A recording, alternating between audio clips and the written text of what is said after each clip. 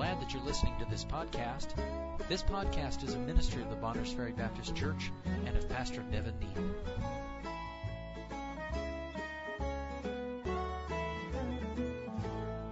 Luke chapter 1, in just a moment. We'll read Colossians 1:18, a verse that we are familiar with, at least part of it. I'll just read it. It says, concerning the Lord Jesus Christ, and He is the head of the body, the church, who is the beginning, the firstborn from the dead, that in all things He might have the preeminence.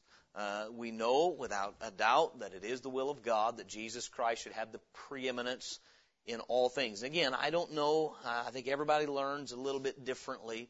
To me, one of the most effective tools of learning, though, is to get a term and have it defined by the example of somebody's life. I think it's one of the reasons God gives us people to teach us, pastors and teachers and so forth. One of the things that He says is that we are to be in samples to those that are being taught, meaning the life is supposed to illustrate the concepts being taught.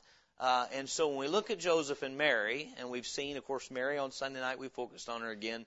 But when you look at their lives, I say this often. You know that I've preached on them much as a couple, but I admire very much, especially the character Joseph, the man Joseph. I admire Old Testament Joseph, and I think I about equally admire the New Testament Joseph. I think the similarity of their names is a reflection on the similarity of their character. They are two very similar individuals.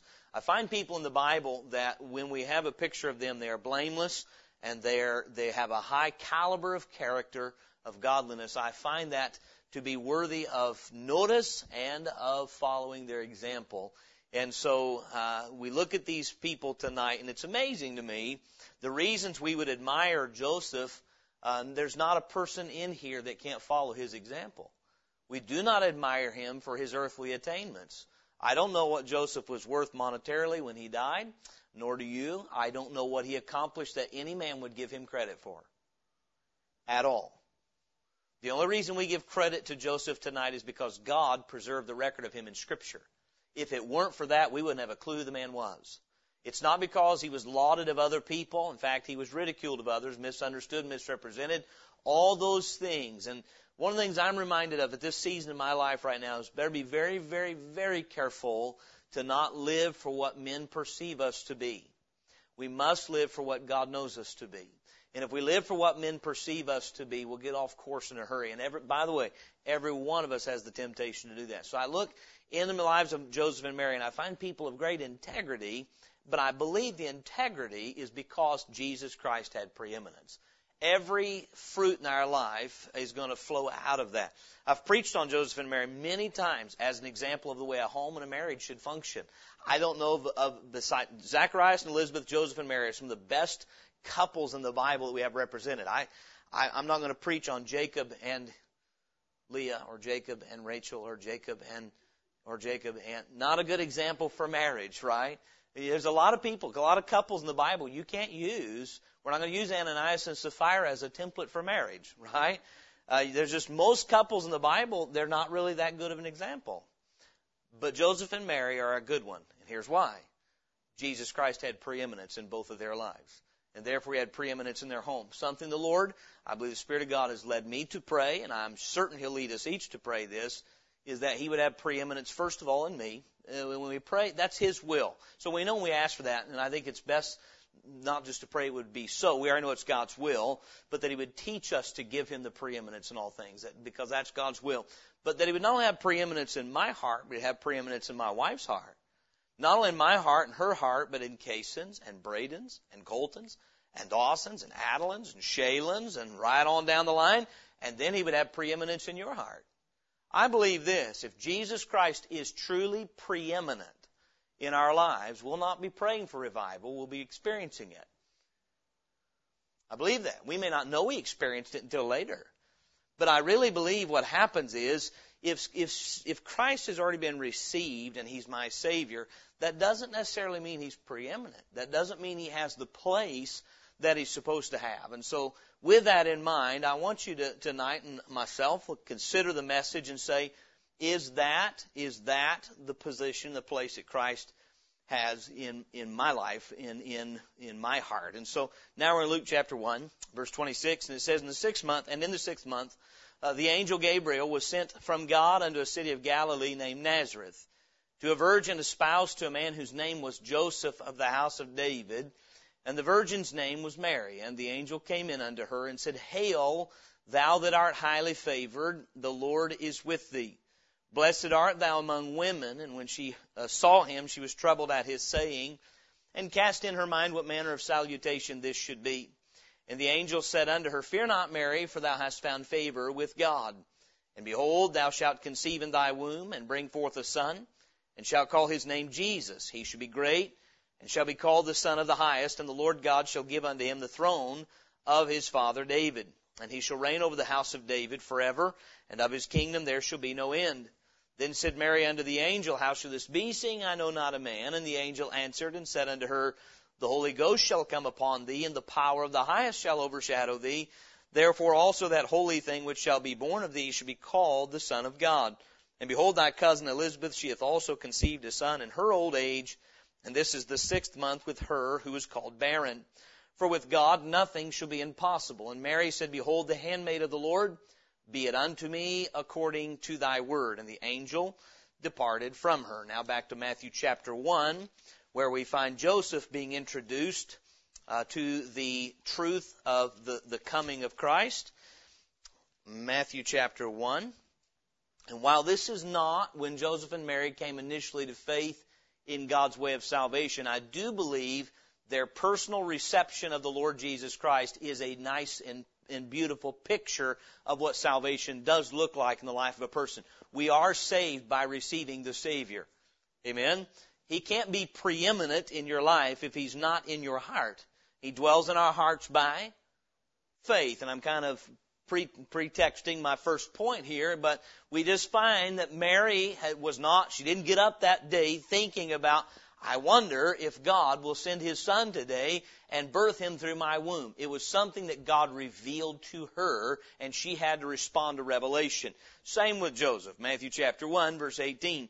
Now the birth of Jesus Christ was on this wise, when as His mother Mary was espoused to Joseph before they came together, she was found with child of the Holy Ghost. Then Joseph, her husband, being a just man, and not willing to make her a public example, was minded to put her away privily. But while he thought on these things, behold, the angel of the Lord appeared unto him in a dream, saying, Joseph, thou son of David, fear not to take unto thee Mary thy wife, for that which is conceived in her is of the Holy Ghost. And she shall bring forth a son, and thou shalt call his name Jesus, for he shall save his people from their sins. Now all this was done that it might be fulfilled, which was spoken of the Lord by the prophet, saying, Behold, a virgin shall be with child, and shall bring forth a son, and they shall call his name Emmanuel, which being interpreted is God with us. Then Joseph, being raised from sleep, did as the angel of the Lord had bidden him, and took unto him his wife, and knew her not till she had brought forth her firstborn son, and he called his name Jesus. Now, this question, if you go out and just find somebody on the street today, and you were to say to them, hey, I want you to understand that God would like to dwell in you. Now, if a person, the average person we run into, if you told them that, what do you think is the kind of, because some of us, that's basically what we're doing. We're handing out tracts and talking to people. We're saying God is desirous to make it, and we may not say that right off the bat, but God is interested in you. How do many people respond to the invitation of the gospel today? Somebody help me here tonight. Those of you who are talking to people on a regular basis about the Lord, how do many people respond? Let me ask you this. Is it like this? Seriously? You're telling me that God is willing to save me? God is willing to actually literally live inside my body? How many of you have had anyone in the last 6 months or 6 years respond like that to you? Now, why not? How many have ever gotten that far where you can explain that's what takes place at salvation? That Christ will come and wash your sins away, forgive you of your sins.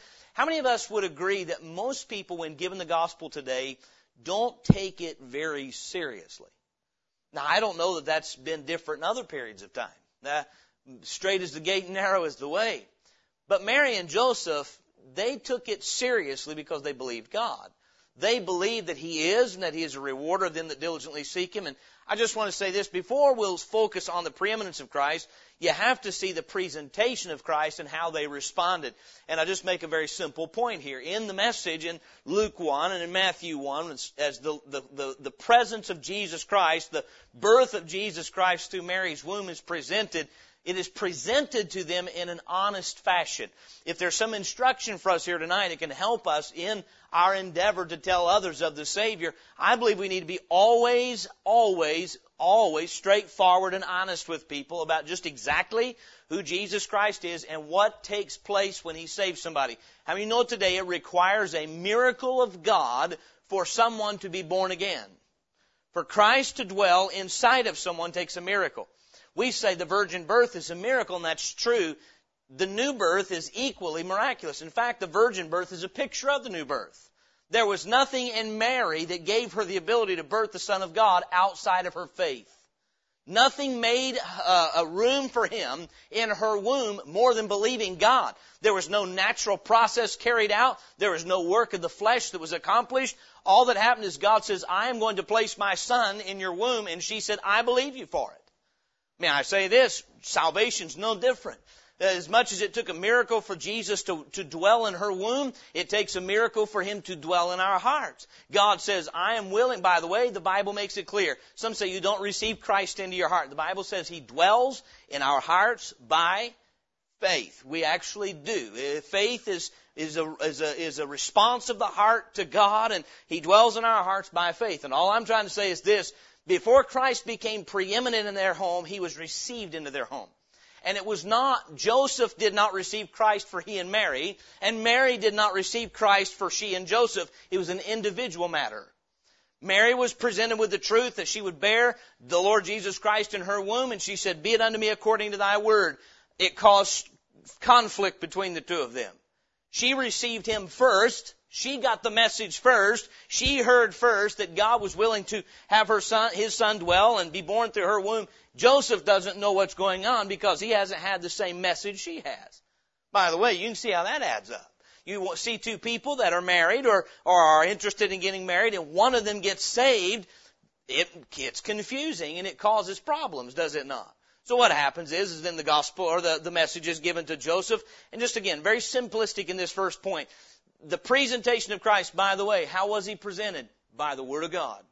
By the Word of God. The angel Gabriel comes to Mary, says this is what God's going to do. He references Old Testament Scripture in saying that the Lord Jesus would sit on the throne of His father David. That's reference to the Old Testament Davidic covenant. He said He's going to be a Savior.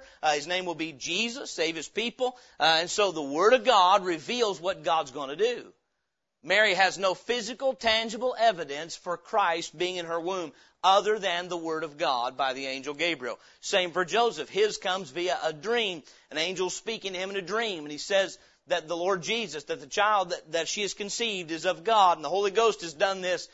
Both of them, the point is, they have to believe what God says for Christ to be present in their lives. So then faith cometh by hearing, and hearing by the Word of God. There's much instruction in that. I believe this ought to assure you tonight if you're saved. When I got saved, I believe God was willing to save me because He said so. I believe that Jesus Christ was living and had the power to save me because He said so. I believed I needed saved because He said so. My entire perception of my need, His ability, was based on nothing more than the Word of God. And the same for you when you got saved. So He was revealed by the Word of God. It required faith in the power of God to receive Him. Luke 1:37, for with God nothing shall be impossible. That had to be said because of what God was saying. It's going to be impossible. And then He was received willingly. Both of them were told what God was going to do, and both of them had to respond by saying, we believe you. Joseph's actions spoke for him. The Bible says when he rose from his sleep, he did as the angel of the Lord told him to. You know what that tells me? He believed it. His faith was revealed by what he did. Mary's faith was revealed by what she said. She said, be it unto me according to thy word. And I say all that to just liken their reception of Christ. He was presented to them as the miracle Son of God. By the way, he was presented in a threefold manner. He was presented to Joseph as God in the flesh.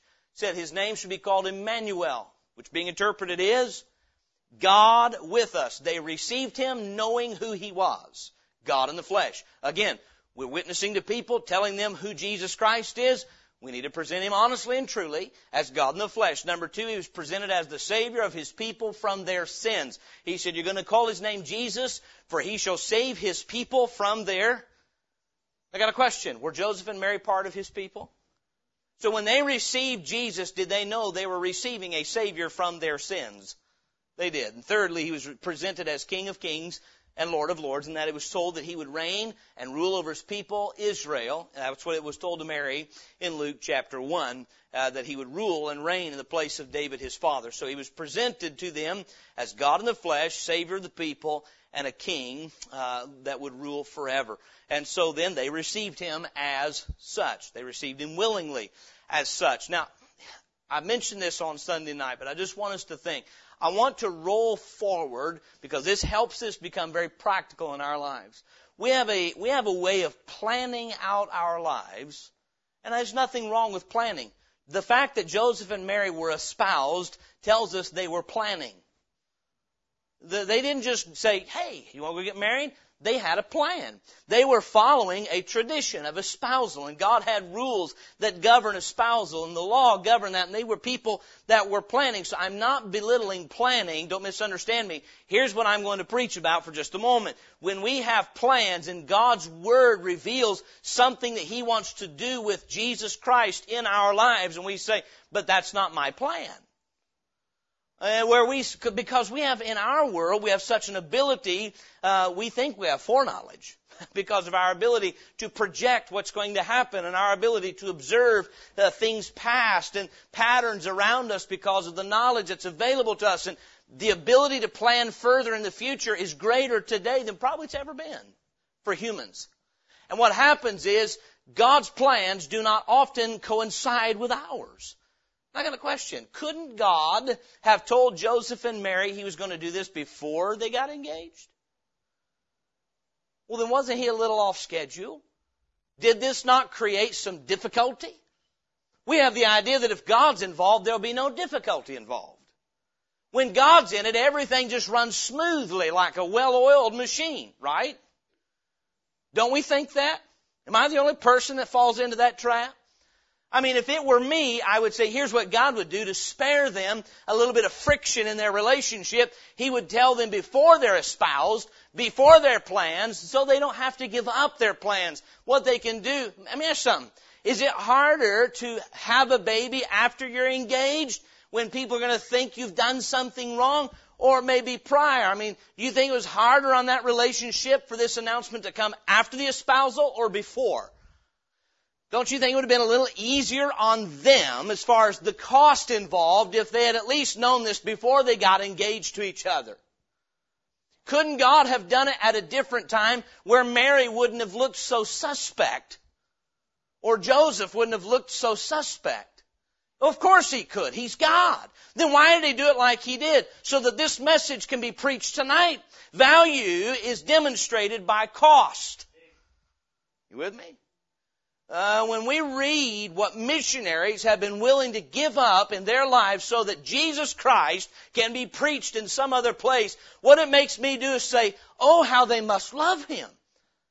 And that's the whole purpose. So that the value of Jesus Christ can be seen through the sacrifices we make. In our flesh, we want our value to be seen through the sacrifices we make. But what happens tonight when I read the sacrifice that Joseph and Mary made and the things that Jesus cost them, He cost them a lot. A tremendous amount. All their lives He cost them. Then what we can do is go say, well, wow, if that's what the Lord's going to cost you, I don't know if I want to serve Him. What it ought to make us do is say, if they were willing to pay that, what is He worth? How great must He be if they didn't even hesitate to say, okay. Do we think Mary was so naive she couldn't perceive what this would look like? Do we think Joseph was so naive he couldn't perceive how this would personally affect his home and his marriage? How many today people say, we're going to get married and we'll have children in 5 years, or we'll have children in 3 years because we want to get this amount of money in the bank, and we want to have a house bought, we want to do this, and people plan those things. Can you imagine? I don't know what they were planning or what their thoughts were, but saying, we're going to have a child before we get married. And there are people that have that happen, but because of sin, not because of righteousness. So here, they're paying a price on their marriage, strain put on their home, plans have to be changed, and whose fault is it? That's not even the right way to think about it. Fault? If I think whose fault it is, then what it says is I'm losing something that I wish I didn't have to lose. As I read Scripture, I don't find that either one of them had any resentment toward God or toward Christ for messing their plans up. I think they realized what a tremendous high honor it was that God Almighty would put His Son in their home so that they could be distinct and used by God, that it never even occurred to them that they lost something because of what they had gained. We often do not value the Lord Jesus Christ as we should, which means we don't love Him like we should.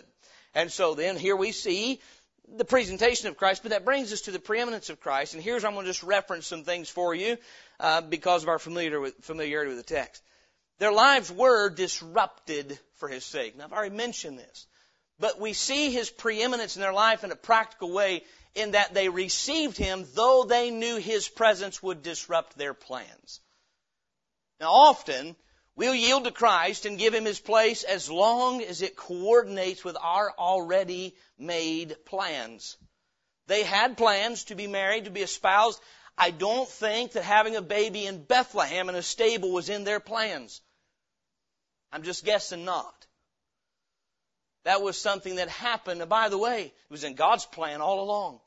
You can go back in the Old Testament Scripture and realize He had to be born in Bethlehem. And that meant there had to be a taxation that they weren't planning on. There had to be travel when she was expecting a baby. And He had to be born in a humble manner. And there were prophecies fulfilled that could have only been fulfilled that way. And so God's plan was very clear. He was not confused a bit. Can you imagine how confusing it might have been to Joseph and Mary? But the fact is, once Jesus Christ was in their home and in their lives, His presence determined everything. Everything. It would determine where they would live over the next years to come. Not them, but Him. So His presence disrupted their lives. Their lives were disrupted because of His presence. But again, do you ever read of any resentment? I don't. Because they realized who was in their lives. They realized the treasure they had in an earthen vessel. And so then their lives were disrupted. Their plans were changed. How they must have been, people are people. And these were both good people looking forward to the beginning of their home together, their marriage together, when they might have their first child. And none of this could have been in their plans. And so God disrupted their plans. And their lives were disrupted for the sake of Christ. Number two, their lives were denied for His sake. Now, how many of you, ladies, know that bearing a child brings a level of discomfort to you? I didn't ask the men because we hadn't got a clue, but the ladies know. Now, Mary had never borne a child before, but she knew other women that had. And Christ in her life brought a level of discomfort in her body. You know, the effect of a pregnancy on a body is very practical. You know what? Joseph is waiting to marry his wife. He's waiting for them to enjoy life together, but he has to put everything on hold until after this child is born. So you realize everything. Schedule, when the wedding will take place, when marriage and all these things are going to take place is revolving around Jesus. All of it. Their future is now revolving around the Lord Jesus Christ. And so their lives were denied for Christ's sake. I want to remind us of something tonight. The presence of Christ affected the bodies of these two people in a very practical, personal way, particularly Mary. Now I say this, Christ cannot dwell in your body without affecting your body. There is a de-emphasis today on the body of the Christian, but there is an emphasis of it in the Bible. Romans 12:1 says, I beseech you, therefore, brethren, by the mercies of God that you present yourselves a living sacrifice? Your bodies. Your bodies. This makes Christianity, makes the presence of Christ very practical. God wants your hands for His use. He wants your mouth for His use. He wants your feet for His use. He wants every part of your body for His use, but He allows you to either withhold it or present it. And you are to present your body a living sacrifice. I believe when Mary said, "Be it unto me according to thy word," she's saying, Lord, I know that what you've just proposed to me is going to have a direct impact on how my body is going to be used. But you do with my body what you please.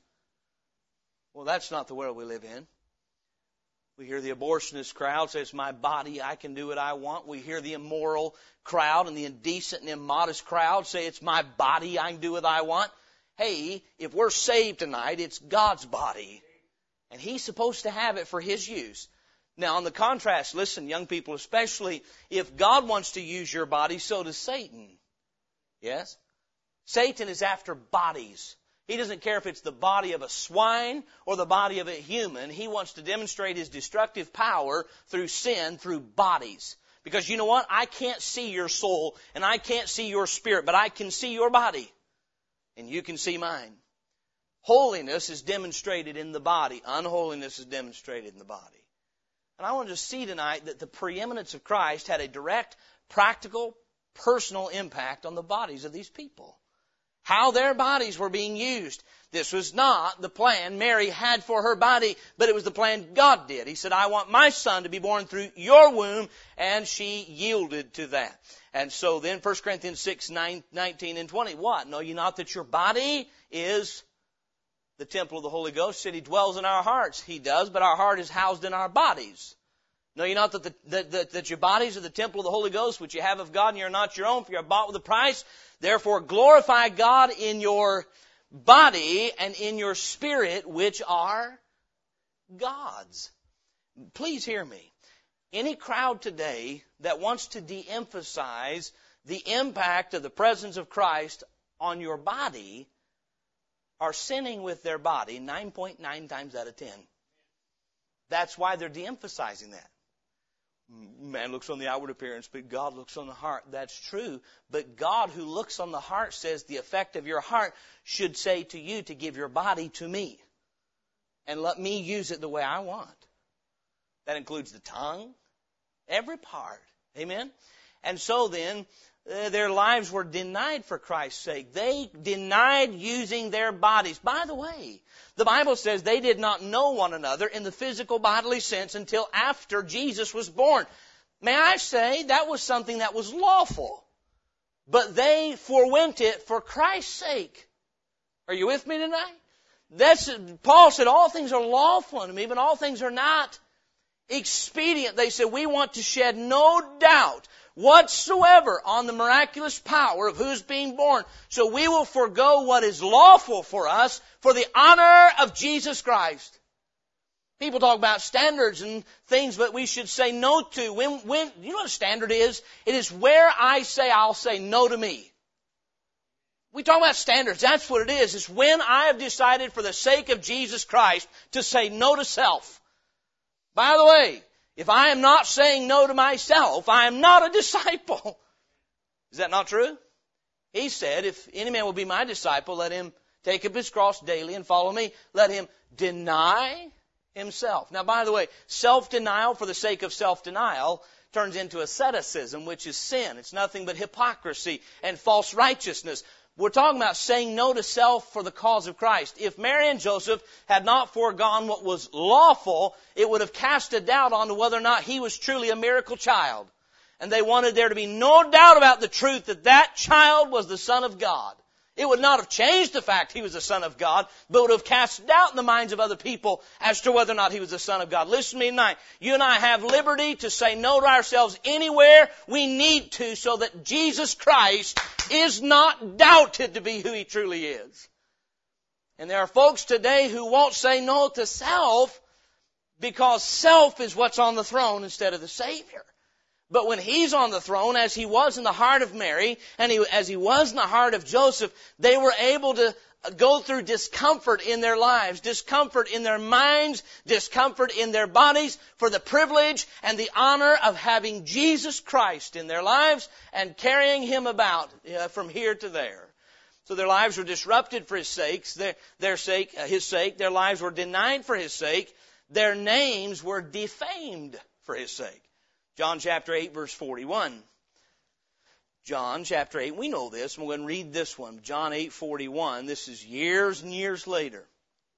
Jesus is in His earthly ministry, so over 30 years later. The Bible says, in seeking to discredit Jesus Christ, what do they say? Jesus says, "Ye do the deeds of your father."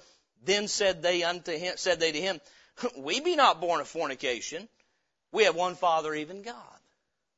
30 plus years later, and Mary and Joseph are still being accused of sin. Now don't miss this. Did they take every step humanly possible and necessary to guard the integrity of their name and relationship and to make sure that people knew that Jesus was not a result of sin, but a result of a miracle? But they were still accused of doing wrong. Now don't miss me tonight. You can take every step in your life that you're supposed to in order to honor the name of the Lord, and there are people that hate Him that are still going to accuse us because they hate Him. You know why they accused Joseph and Mary of fornication? Not because they were guilty, but because they hated Jesus Christ. If I try, here's my point to you tonight, please don't miss it. If I try to develop a Christian life that is free of defamation and free of slander, I will create a false form of Christianity. There's no such thing. You cannot so perfectly execute the Christian life so as to avoid false accusation and slander. You can't. It hurts when people bring up sins we've committed. Does it not? You know what hurts worse? When people accuse you of sins committed because you did what was right. That hurts worse. Matthew chapter 5, very quickly, I'll read this. Matthew chapter 5. The Lord Jesus didn't say if, but when these things happen, we're to rejoice and be exceeding glad.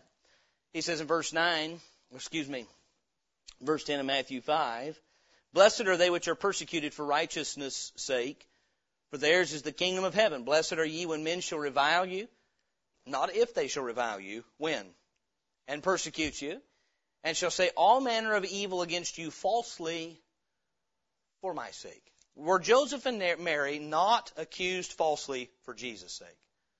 They took the heat because they received Him. They took the heat because He had preeminence in their lives. But you know what? They seemed to be glad about it, not mad about it. Again, don't you think Mary knew these accusations would fly? She does not mention it in Luke chapter 2 when she's rejoicing Luke 1. When she's rejoicing after meeting Elizabeth, she doesn't say, "My spirit hath rejoiced in God my Savior, but I really dread all that's coming down the line." She was so elated to have the Son of God dwelling in her that she could rejoice in spite of those things. She would rejoice later, even after the cross. We find her still faithful, as we saw on Sunday night in Acts chapter 1. So the preeminence of Christ is revealed in the life of Joseph and Mary, and that their lives were disrupted for His sake, their lives were denied for His sake, their names were defamed for His sake. But now I want you to consider the preciousness of Christ. You know what? The preeminence of Christ reveals the preciousness of Christ. And so let's consider a few things. And again, I'm just going to ask you to reference the facts that you already know.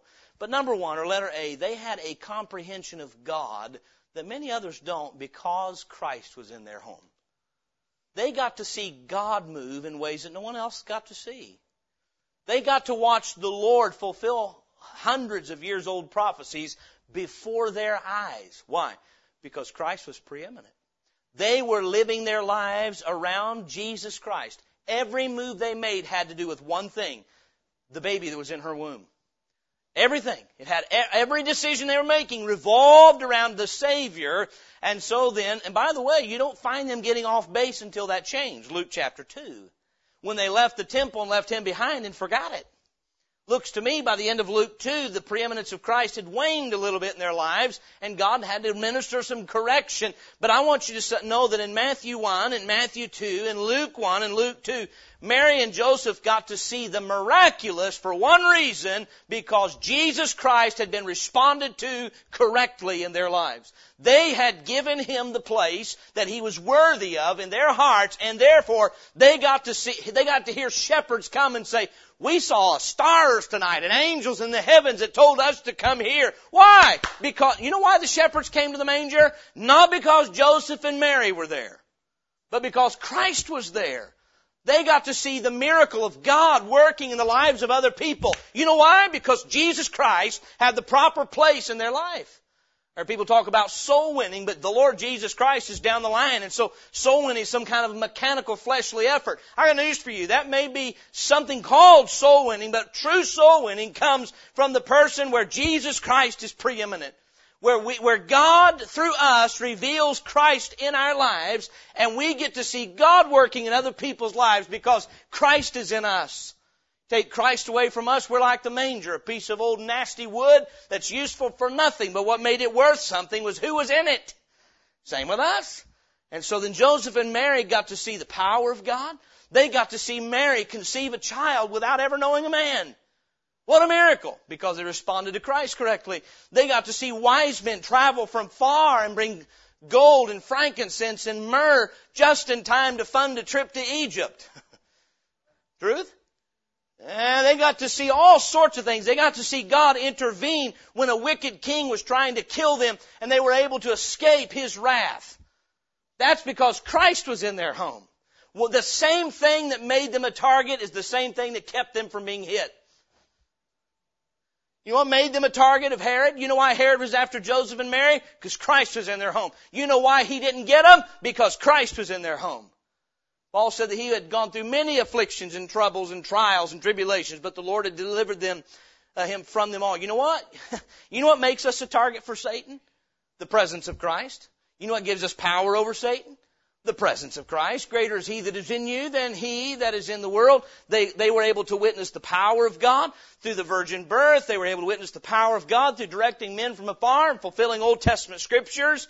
They were able to witness the faithfulness of God in keeping His word. They were able to witness the provision of God. God provided them a place for the baby to be born. God provided them the means to travel to Egypt when He said. They got to watch God move in miraculous ways. Why? Because Christ was preeminent, not just present, preeminent in their lives. And so then they had comprehension of God, His power, His provision, His peace.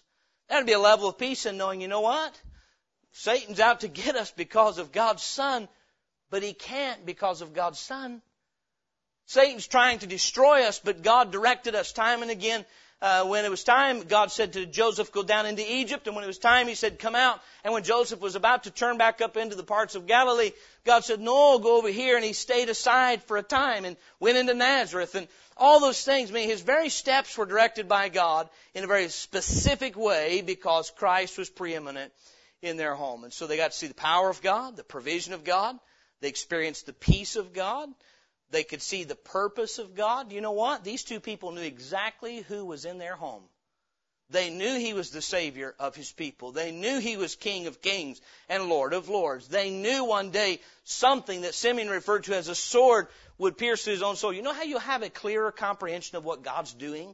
The Bible says the secret of the Lord is with them that fear Him. The fear of God opens the mind to comprehend better what God is doing. Joseph and Mary had a clearer picture of the purpose that God was working out than those around them. Why? Because of the preeminence of Christ in their home. They had protection from God. We already mentioned that. So that's their comprehension. We're talking about the preciousness of Christ. You know what Christ brought into their home? A clearer view of God. A clear view of God that they would not have had without Him and could not have without Him. We do not know God through our natural reasoning. We know God through Christ Jesus. The things that the Father said, Christ communicated to us, and He does by His Spirit through the Bible today. And so the things of God's Word are spiritually discerned, and so they are communicated to us through the Lord. But the Bible says in 1 Corinthians 2, but we have the mind of Christ. Letter B, under the preciousness of Christ, not only do they have comprehension of the Lord, but they had concord in their home. You know what made Joseph and Mary get along so well? They both were doing the same thing. Jesus Christ had the same place in both of their hearts.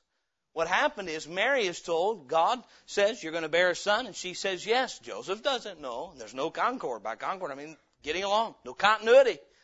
I'll say this. God commands unity in Bonners Ferry Baptist Church. But I'll say this as well. There's only one way to have it. Only one. We could fabricate it. We could pretend to have unity. I've seen churches that pretend to have it. And it turns into flattery. It turns into facade. It turns into skin-deep love. The only way to have true unity is for every heart in this room to give Jesus Christ preeminence. To say, I'm going to live my life in accordance with who He is. I'm going to let my life revolve around Him and Him alone. Every question is answered in, what about Christ? What about Christ? And so then when He has preeminence, it unifies those who have given Him. May I say this? The church at Corinth, got a question. You might remember what they were called in 1 Corinthians 1 in Corinth? They were called saints. Meaning these are saved people. But I have this question. Was there unity in Corinth? So here's where I want to make my point. Christ was present in Corinth, but He wasn't preeminent. What happened in Corinth is people were distracted. They were carnal, meaning they were still thinking in terms of money. They were still thinking in terms of physical pleasure. They were still thinking in terms of this, meaning they were judging their decisions based on this life, how it will turn out here, rather than what honors Jesus Christ. That alone. What does He want? What is His will for my life? How does God want me to represent Christ? What does God say? As I carry Christ about in my body, instead of the Corinthians thinking that way, they preferred this preacher because he lined up a little more with what they thought. And they preferred this preacher because he lined up a little bit more with the way they think. They preferred personalities. They preferred preferences. I read of a man the other day, and he's way off base. He claims to be a preacher of God's Word and so forth. He said there will always be differences between God's people about doctrine and he's really referring to the Bible issue. There'll always be doctrinal differences, but we must just simply agree about the gospel, the fact that Jesus died and paid for our sins and raised from the dead. That's what he said. We're going to always disagree about things outside of that, but we have to agree on the basic, and that is that who Jesus is and what He did. Well, the problem with that statement is that is nowhere found in that book. It's just not. The opposite is found in 1 Corinthians chapter 1. We're to see that we all speak the same thing, that we all have the same judgment. You know what? When it's time for Joseph and Mary to pull up and go to Egypt, there was agreement. I've got a question. Could something have been pulled out of Scripture to say, when people go to Egypt, bad things happen? Abraham went to Egypt when famine came, and Abraham got in trouble. Mary might have said, are you going to get a concubine like Hagar if we go to Egypt? Couldn't she? But because Jesus Christ had preeminence in their hearts, when God said, go, they both went with one mind. When God said, return, they both returned. Couldn't Joseph have said, are you making all this up? Are you really with child? But see, Mary didn't tell him she was the child of the Holy Ghost. God told him. Now I say this, when Christ has preeminence in your life, you know who will defend you? God will. God will defend your name. God will take up for you when Jesus Christ has the place He's supposed to in our lives. And so then they had comprehension of God. They had concord in their home. They had clarity of direction. Matthew 2:13 through 23. The Lord specifically, clearly directed their steps. I got news for you. I've had times, and you've had times, where God's so clearly directing steps. You know what my temptation is when God's clearly directing my steps? Boy, He must think a lot of me. To give me such clear direction, I must be a special saint. Do you know why God does that? God gives me such clear direction when my motive is, Lord, I want to represent your Son well, so please direct my steps so I do not misrepresent you. And every time He will direct me so clearly. But once my motives get skewed, my vision gets skewed. Anybody else know what I'm talking about? Mary and Joseph wanted the Lord Jesus Christ to have His place, and therefore they got very clear direction. It wasn't, as I said before, until Luke chapter 2 that they got confused about things. Now, you can't miss it. In Luke 2, Jesus has been missing 3 days, and they get all upset. It's the first time we see it. In 12 years, it's the first time we see Mary and Joseph, as recorded in Scripture, as having some trouble, some disturbance in their direction. They're confused. Where's he at? What happened? Is he with us? For 3 days they thought that he was. You know what happened? He lost that place of preeminence for a short season of time, and they lost their sense of direction. When they should have tarried, they went on. You know what? One thing, Bonners Ferry Baptist Church, make sure Jesus Christ has the place He's supposed to have in my heart, and everything else will fall in line. Just one thing, that's all. All I've got to concern myself with is, am I right with my Savior today? That's all. Nothing else. If I am, He'll call me to what He wants me to do. I don't have to explore all my options. He'll show me what He wants me to do. If I just say, whatever you want, that's all I want, is Jesus Christ, the one who died for me, the one who deserves my unfettered love and trust. If He has that place, everything else falls in line. Just one thing. And so then they had clarity in their direction. We know this because that they one day will have a crown. So where does the Bible say they'll have a crown? 2 Timothy 4, 7, and 8. Paul said this, I fought a good fight, I've kept the faith, I've finished my course. Henceforth, there's laid up for me a crown of righteousness, and not for me only, but also for all them that love His appearing. Now he's talking about the second coming, but didn't they love His first appearing? Didn't they love His first appearing more than their own lives? Sure they did. You know what? One may say, man, how can I carry out my Christian service in such a way to guarantee I have a crown? I must simply make sure that Christ has my heart. That's all. He'll direct my steps. He'll tell me what He wants me to do. He is not going to judge the amount of works, but the sort of works that we do. Truth? That's what 1 Corinthians 3 says. Of what sort they are. Are they fleshly works, or are they works done in faith in response to His Word? I want to say tonight is this. Look at Joseph and Mary, and we know they were people like us. People who simply trusted God when He said, I'll place Christ in your heart, Christ in your home. And then once He was there, they made every decision based upon the Lord Jesus Christ. They went to Egypt for Christ's sake. They came out of Egypt for Christ's sake. They returned to the temple when they lost Him for Christ's sake. Their lives revolved around Him. May I say this tonight? It is so easy. I think if 2020 is, you want to say, why is 2020 so challenging? Well, there's a lot of reasons. But I think what Satan wants to do with the life of the Christian is get our focus off. Get our focus off. Christianity is not some conglomerated recipe of politics and preferences. It is Christ having preeminence at all times. Amen. So as we wrap this year up and go into the next, as we think about Christmas, let's look at Joseph and Mary and say, is that me? Is that me? Have I responded to His presentation to me the way they did? Have I just taken God at His word concerning His Son, that when I believe on Him, He does a miracle inside of me, He dwells in me, and if He dwells in me, am I allowing His plan for my life to disrupt my own? Am I denying self for His sake? Am I willing to be defamed for His sake because I know He's worthy? And if so, by the way, He is. I think if you're here tonight, you know that. But what we have to do is get our lives in line with the truth and see that He has the preeminence. Maybe tonight God has been communicating to you a decision you need to make for Christ's sake. Not for your sake, but out of love for Him because He loved you first. And you may have been delaying saying, I know the disruption it's going to cause if I obey. Don't delay. He's worthy. Amen.